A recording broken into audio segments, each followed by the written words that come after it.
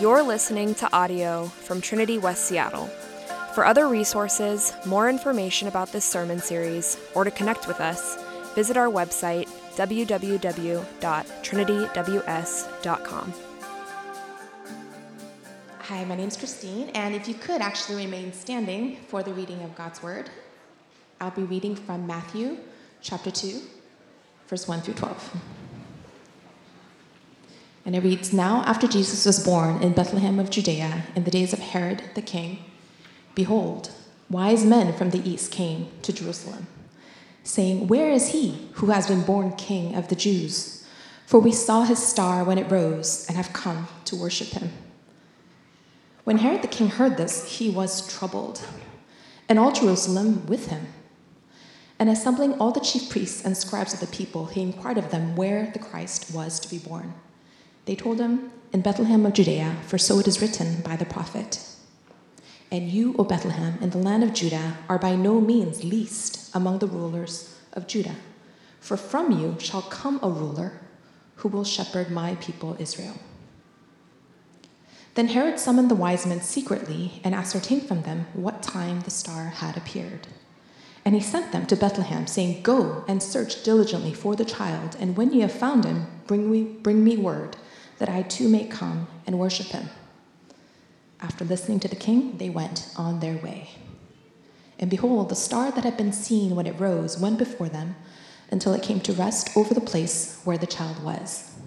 When they saw the star, they rejoiced exceedingly with great joy.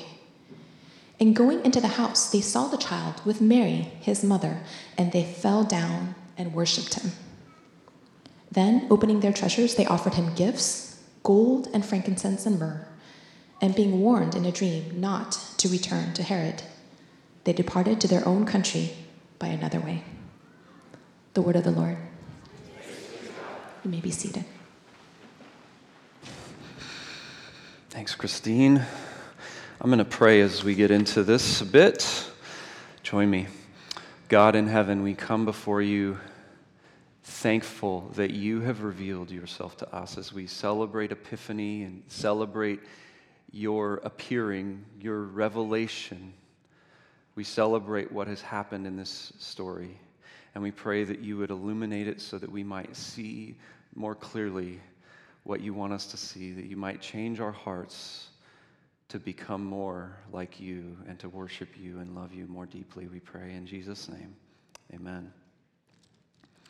Well, as we've mentioned, today is Epiphany, and as Nick mentioned earlier on in the service, one thing that is often associated with Epiphany is this story of the Magi, this story of God appearing to the Gentiles is really what's going on. And so today we're going to look at some of the most surprising elements that are found in this story. And we're just going to do this really briefly because my aim is to get us to a place where we're going to have a number of people sharing from within the church about ways in which they're partnering in ministry on a global scale. But first, we want to look at this story because there's a lot that is strange about this at first. First off, Persian and Babylonian astrologers don't come to see Jewish kings, right?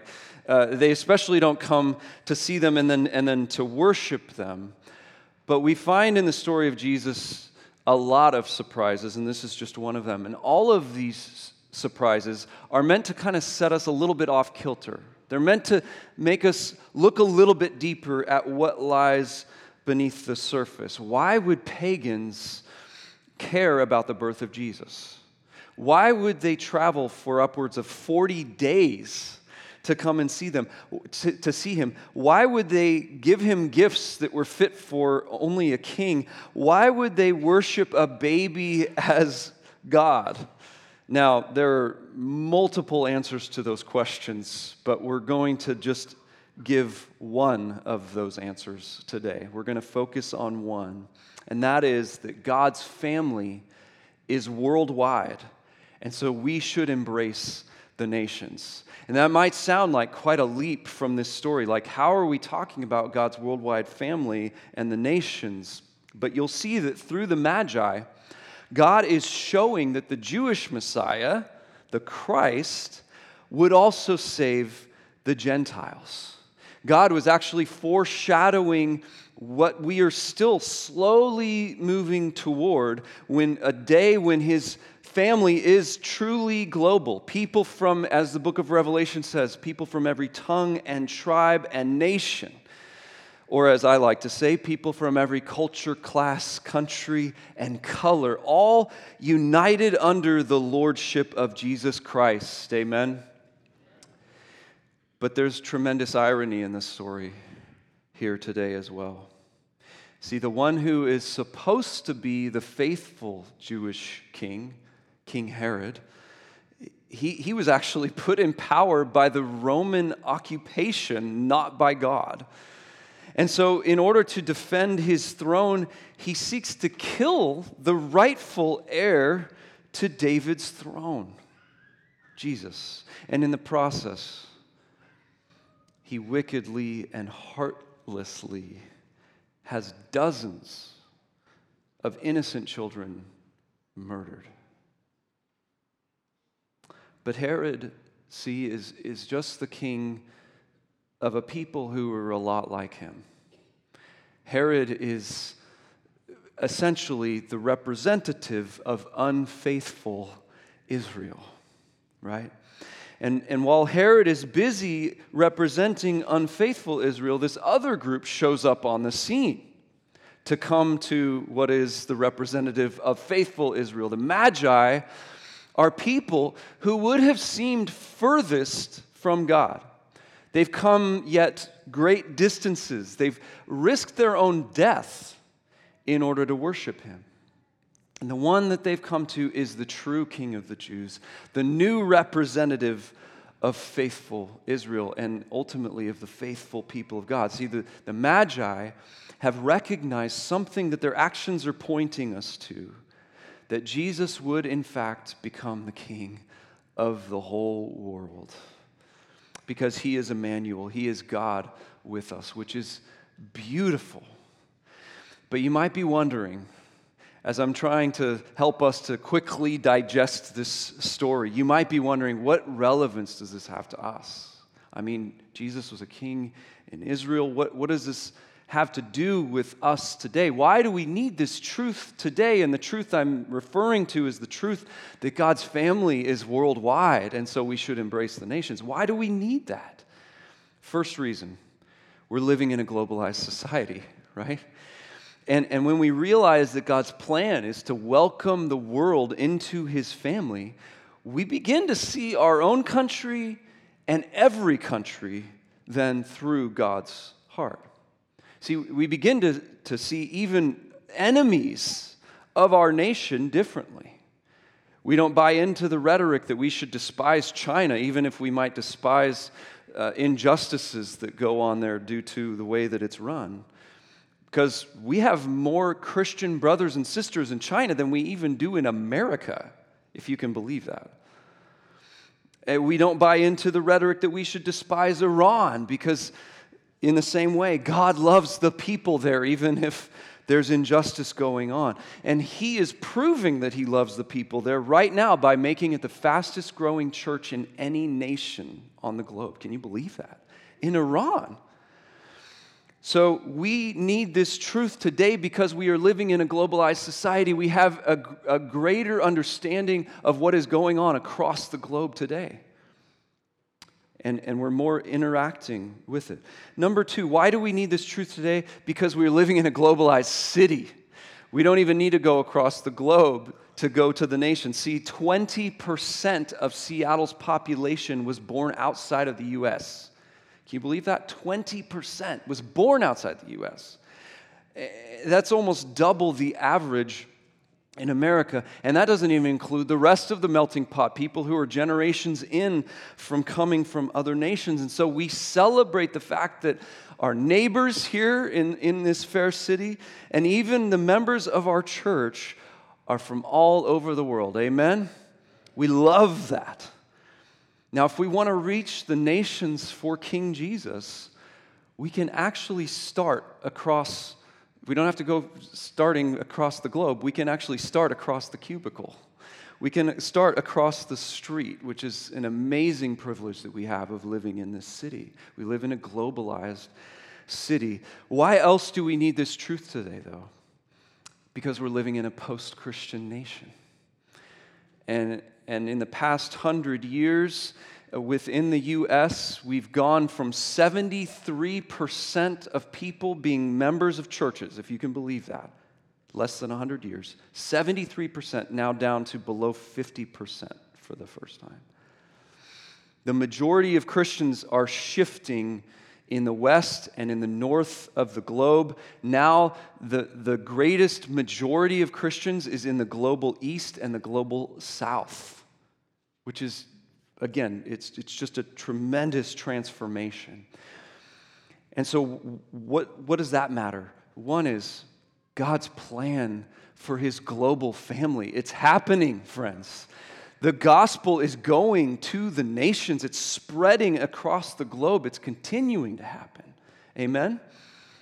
But what that means for us as we're living in this post-Christian nation, younger generations in formerly Christian countries like our own, they need to hear the gospel more than any time in the past 1,500 years. And Seattle is obviously no exception, as we have fewer Christians here than most places in this country. And so we need this truth that God's family is worldwide, and we should embrace the nations because we are living in a post-Christian nation. And finally, we need this truth because we are living in a divided nation. Of course, I don't need to tell anybody here that that's the case, right? We all know. But one of the biggest dividing lines that we have as a nation right now is cross-ethnically. It's cross-racially.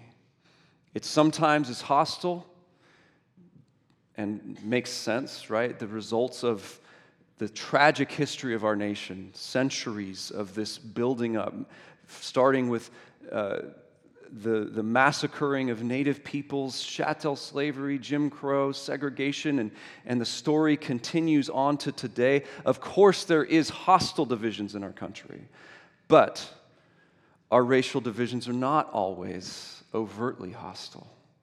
Sometimes, and I would say more often, they are very subtle, and that is that we prefer to just stay with those who are like us, don't we? We prefer to stay with those who are like us. Dr. Eddie Coe, when some of you guys know him, I think there he is. He's upstairs right now. He did a multi-ethnic ministry workshop in 2022 here, and he began by asking this provocative question. He said, who are the primary influences in your life and in your faith, and who has shaped your cultural views and values? But then he went on to tie that to this question.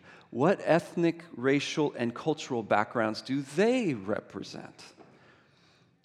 Okay, the point of this question is not to, make us feel guilty about who has influenced us, but really, it's to make us more self-aware about the ways that we intentionally or unintentionally are racially isolated, that we are only influenced by people who are like us, whether we've chosen that deliberately or not. And the reason why this is an important exercise, and it's important to be self-aware in this way, is because racial isolation often leads to racial division, even if we don't mean for it to. Because we simply don't understand people who are not like us. But you see, this story of the Magi, it changes our hearts as Christians. Because it teaches us that them coming to worship Jesus reminds us that God's plan for his kingdom is to spread worldwide. We should want to have a global heart like God has. It reminds us that we are united under the lordship of Jesus Christ, even if we're living in a divided nation. The church is united under Jesus. Amen? And that truth grows our hearts then as the church, even as Trinity specifically, it grows our hearts to lay down our comforts, our familiarities, the things that we are used to, and even our preferences, for the sake of people from every culture, class, country, and color coming, like the Magi, to worship him. We want to be that kind of a church, don't we, church? And so being more self-aware and asking questions like those that we just looked at can help us to be intentionally avoiding racial isolation, and in turn, it can help us to then avoid racial divisions. But I want to share another way that I think God can grow our hearts for his global mission and his global purposes. And that is to be encouraged with what he is up to, both among us and across the globe. And so I want to invite up 4 different members of our church who are involved in ministries that you guys are probably already familiar with if you've been around here, things that God is doing through them and through our church globally, or things that God will do through them both here and globally. And in the process, what they're going to do, and this is why I'm bringing them up, in the process, what they're going to do is they're going to help us to celebrate God's work. You've been listening to audio from Trinity West Seattle. For more information about our services or to connect with us, visit our website, www.trinityws.com. Thanks for listening.